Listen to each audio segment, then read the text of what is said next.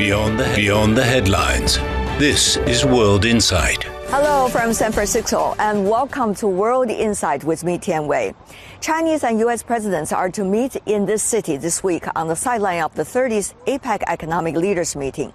Leading up to it, I did a series of interviews with political and economic leaders, as well as representatives of regional and international organizations for their expectations of this meeting. Rebeca Fatima Santa Maria is the executive director of APEC Secretariat. She was talking to me from the site of the APEC Economic Leaders Meeting in San Francisco. She told me what this meeting could mean for the APEC community. The 30th APEC Economic Leaders Meeting this year features the theme, Creating a Resilient and Sustainable Future for All. Madam Executive Director, I still remember very clearly our talk in Thailand, and now we are already in San Francisco. Time has passed so fast, right? There are going to be a lot of important bilateral meetings during the time of the APEC Economic Leaders Meeting. One of them is the meeting between Chinese and American presidents. Now, the world is watching. As the executive director of APEC, you invited both of them onto the platform. So what is your hope about this meeting? We all look forward to the leaders coming together when it's such a challenging time, so much noise around the work that we do. Having the leaders meet reaffirms what we've been saying all along, that we are committed to build stronger bonds among our communities, our economies, seeing how we can work together to tackle all those really tough challenges, because we are all part of the global economy, so none of us can go it alone, right? So having two very important economies meet when there's a lot of noise around re-globalization, deglobalization, trade protectionism, what is the benefits of people questioning globalization? When you have these two major economies coming together at the highest level to meet and have very important discussions, it augurs well for the rest of us. We are watching, everybody's watching, and to see how all the rhetoric around the trade tensions and all that can be dissipated because of meetings, meetings of leaders. So we are very hopeful, and we're very more than elated, to have the leaders come together, not just the two bigger economies, but also the others, because we all are part of the global economy.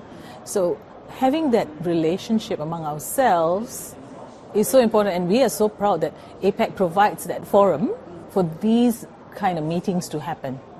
There's likely to be tremendous uncertainties politically next year, and you know this so well with great understanding of the economies that you're working with. So this could be a window opportunity, you see? Absolutely. The fact that the two important biggest economies are here to have the very important conversation, a crucial conversation at this time, really opens the door to other opportunities for the world. It adds a strong note of optimism as the year comes to a close and we start another year. So it gives a lot of push to us and to all of the folks at the working level to be encouraged. This is really encouraging, right? To say, oh, all the work that we did really, matter. It's coming to fruition to bring the two parties together. We have that platform, for the bilateral meetings. I always say that, yes, we're bringing parties together in a room, 21 economies. That's important, but the bilateral discussions, the sideline discussions are equally important, and they add and they build, to what happens in the room at the end of the day. If you are providing advice or suggestions to these two leaders and their great teams, what do you think should be on the top of the agenda? It's so easy to look at what divides us. It's more important to look at what unites us, what brings us together, what brings benefits to us, and to not look at the narrow perspective, but look at the broader perspective, the more holistic benefits that we bring, to the opportunity that we have to bring to global growth. If we think that way, I think I'm an optimist by nature. So that opportunity to really focus on what unites us, what would bring benefit to the global economy, not just to our economies individually, but really how we contribute to the greater good. I think that's should be the focus of the conversation. There are a lot of concepts, as you know, Madam Executive Director, throwing around the zero-sum game, decoupling, de-risking, and the list goes on. So how do you see the nature of these concepts? I'm not saying they're all the same. Of course, there are differences. But how do you see these kind of concepts being thrown around? How much can we rely on the interpretation of these concepts or rely on the real interactions face-to-face to bring real ideas into any concept that might come out of it? You know, the work that is being done in APEC, there's work to, for example, streamline some of our processes. This kind of work, the structural reform, regulatory reform, these are things that help to translate all those big ideas into what happens on the ground. And we have systems for that kind of engagement. For example, during COVID, one of the things that we were able to do, because we had our system in place, one of the things that we were able to do very quickly was to get the customs authorities together, to bring them together to ensure the flow of goods. Looking again at regulation, making sure that we streamline our regulations very quickly to move our essential medical products and essential goods. It may now sound sexy, but this is really essential, yeah. The reason we were able to do that was because we had the system in place. And we already had that sort of mindset about working on reform. So we have a customs working group, for example. So we just activated it. We said, okay, now it's not business as usual. You don't have your meetings once a month or once in 2 months or whatever. Now you have to meet immediately to sort things out. And they did, and they met online and they sorted it out. So because we already had the system, so just activate it. A lot of energy I can feel around this year, particularly on the theme of creating sustainable and resilient future for all. What is your understanding of this specific topic? The topic really builds on all the work that we've been doing the last few years, from the time we came up with the vision, the APEC Putrajaya Vision 2040, right through the Aotearoa Plan of Action to implement the vision. Moving on last year, where we narrowed the focus to the biocircular green economy model. And so the U.S. is just building on that. So, the sustainable and resilient future for all is something that resonates with all of us, is really the core of the work that we are doing. What is the work that we're doing really at the end of the day? It's to make sure that we have a really sustainable and resilient future for everybody in APEC. And by extension, the world, right? Yeah. There's a lot of content, in fact, one could interpret out of this theme. It can be about climate change, our response to that collectively. It can be about trade and economic development. It can be about the potential of cooperation among all the economies. So which area are you particularly looking into at this moment? No, I think it is, if we're looking at it holistically, when we talk about sustainable and resilience, sustainability and resilience, rather, it's really looking at it holistically. When you talk of sustainability, it's not just about the climate, it's also about being very inclusive. It's about being looking at the sustainability of businesses. So it's really a more holistic approach to it. And when you're talking of resilience, you're talking about business resilience, supply chain resilience, about us working together as a community. So the different layers to the concept of sustainability and resilience. But at the end of the day, it's about how we all work together to ensure that we have this future that we set out for ourselves through the Putrajaya vision, Yeah. I know it takes a lot of work to bring everybody on board on the same topic, on the same vision. So how was it like from last year until today for you as the executive director? There's so much happening. and lots of challenges, not just the challenge of climate change. We've seen the disasters, the natural disasters, extreme climate events around the world. We've seen geopolitical challenges. And this is when, it really matters that we come together, because no one economy can deal with these challenges by themselves. We've seen it through COVID. None of us could manage COVID by ourselves. We needed to come together. And we will see this more and more as we face global challenges. It is so important that we come together. And I think, for me, APEC provides the ideal platform for us to be, to work together. When you consider the membership of APEC, we have got this diverse group of economies. We've got the major players in the global economy. We've got the middle powers also in APEC. So all of us have that possibility of working together, looking not just from our own perspective, our domestic interests, but also our collective interest. And I think that's what we set out for ourselves when we came up with the Aotearoa Plan of Action. The vision, then you have the plan of action, right? And in that plan of action, we talk about individual and collective actions. So you have to find that balance so that we all benefit. At the end of the day, it's sustainability, resilience for all of us, right? So that keeps coming back to all of us as we plan our work. The different work streams in APEC focus on these two core themes, right? Because we have seen some of the other international or plurilateral platforms running into somewhat deadlocks over the past few years. But APEC is still very vibrant. And you see the participants of this year's economic leaders meeting. Absolutely, everybody's here. So what are some of these tools in your toolbox, working with your colleagues from APEC economies to make this possible? You want to see economic growth, you want to see inclusive growth. We're all on the same path. We all have the same goal, the same direction.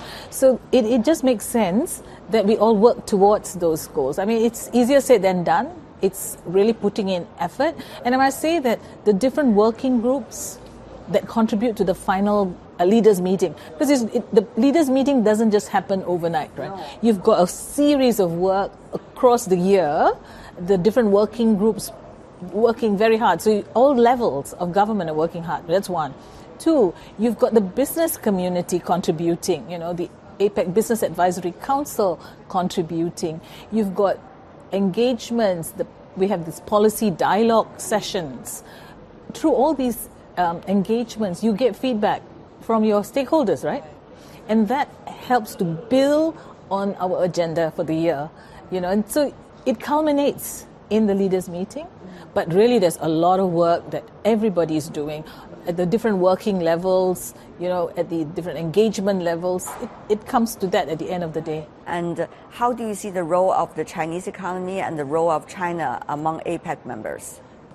China is a major trading partner for all of us in APEC, in ASEAN, So it is important that, and because we are so integrated, through all our trade agreements, we're so integrated that we have to support each other, and therefore the growth in one economy will be the rising tide for another.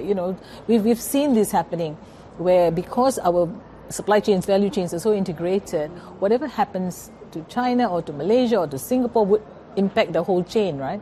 So it's about us building on that business relationships, ensuring that business continues to flow among ourselves. Thank you so much, Madam Executive Director. Thank you. It's always a pleasure talking to you. That's the Executive Director of APEC. Coming up, my conversation with Roberto Azevedo, former Director General of the World Trade Organization. After he left the WTO, he served also as Chief Corporate Affairs Officer of PepsiCo and Chairman of the Foundation. His thoughts on the upcoming meeting between Chinese and U.S. presidents. Beyond the headlines, this is World Insight. Welcome back. This is World Insight with me, Tian Wei. This week, we're broadcasting from the city of San Francisco, the site of the 30th APEC Economic Leaders Meeting. With multiple challenges like geopolitics, rising protectionism, and climate change, policymakers and businesses are increasingly wary of the future of the global trading system. I had a talk with Roberto Azevedo, former Director General of the WTO, who shared his insights on how to respond to modern challenges and expectations for the 30th APEC Economic Leaders Meeting, as well as his thoughts on the upcoming meeting between the U.S. and Chinese presidents. Mr. Azevedo, what a pleasure to see you once again. Does the global trading system still have a hope? Yes, absolutely. I don't think the world can move on without it. As simple as that? Yeah, I don't think it can. I mean, the scenario, the alternative, is awful. It's basically a scenario of unilateralism. And people usually, when they're talking about negotiations and conversations among countries, they're talking about win-win scenarios or win-lose scenarios. But there is a third scenario, which when you see unilateralism thriving, which is the lose-lose scenario. So the fact that the other side is losing doesn't mean that you're winning. You may be losing as well. And unilateralism tends to go in that direction where everybody loses. Yeah. So WTO has to work because Absolutely. We cannot live in a lose-lose world. Absolutely, absolutely. But for the WTO to work, we need to be more creative than ever. What do you mean? Well, the geopolitical tensions in the world have increased quite significantly. When I left the WTO about, 3 years ago, that was already very high. It has not improved. In fact, you would expect that with elections in different places, that geopolitical tensions would diminish, etc. But they didn't. They didn't. They're still there. They are proliferating, in fact, and that is not good. And I think in an environment such as that, having a forum where you can have conversations or where you can begin to build confidence again, it's extremely important. But it's not going to happen overnight, and it will take baby steps. What are the baby steps? Because we're already looking at the MC13 coming up, ministerial meeting among all the trade ministers at the WTO in coming February. I think MC13 could be one of those small steps towards something bigger. What it needs to achieve? For example, the world has changed significantly in many ways. One issue that is now at the top of mind in all public policy environments in different countries is climate change. So how is this likely to happen with the climate discussion leading up to MC13? That's precisely the point. I think, for example, we cannot escape this scenario. We cannot escape this reality. So the first thing I think we need to do is begin to talk about it. Is this something that is going to solve by itself? I don't think so, because those policies are going to induce policies in other countries in response. And they are all going to be taken unilaterally without any kind of coordination. But some people would say, what is your suggestion? Talk again? I mean, you guys have been talking for decades. You haven't reached any solutions. But that's how it starts. We had, for example, the Trade Facilitation Agreement, which was the first truly multilateral agreement that the WTO concluded. It was in the first year of my mandate, actually, I'm very proud of. It had been going on for decades, right? But all of a sudden, it clicked. Why? Small victories. A conversation here or there, a small agreement with some parties that something was possible. All of a sudden, those little steps, those little things began to make people believe that it was possible. The moment that people believe it is possible, they're going to work for it. Things change. Yeah. Things change because instead of entrenching your position and being maximalistic about what you want and everything, you begin to think differently. You begin to think, what can I do here to help this go forward in a way that I want, in a way where I win as well. And then the way that you engage with the others change completely. And it's all due to small victories. And then those things, it's like a snowball. It gains momentum. It gains momentum. At the end, in Bali, the momentum was so strong that a few countries who were not ready to go along all of a sudden felt, okay, I have to do it. I have to do it. I have to do it. Plurinational agreements, what are likely to be their functions? Yeah, they are rarely going to be the end game, right? Because you don't have everyone, you have some. In some of the plurilateral negotiations that we have at the WTO today, you don't have all members, but you have 90% of the global economy there, right? So that means a big chunk of the global economy is part of that understanding, but 10% is not. Yeah. Now, that is very important because even though it's not perfect in the sense that it doesn't cover everyone, it's not fully multilateral, etc., it is the seed of something that could become multilateral with some changes, some adjustments and things like that. You could make it perfectly multilateral. What about the middle-sized economies? We see discussions about their roles increasing.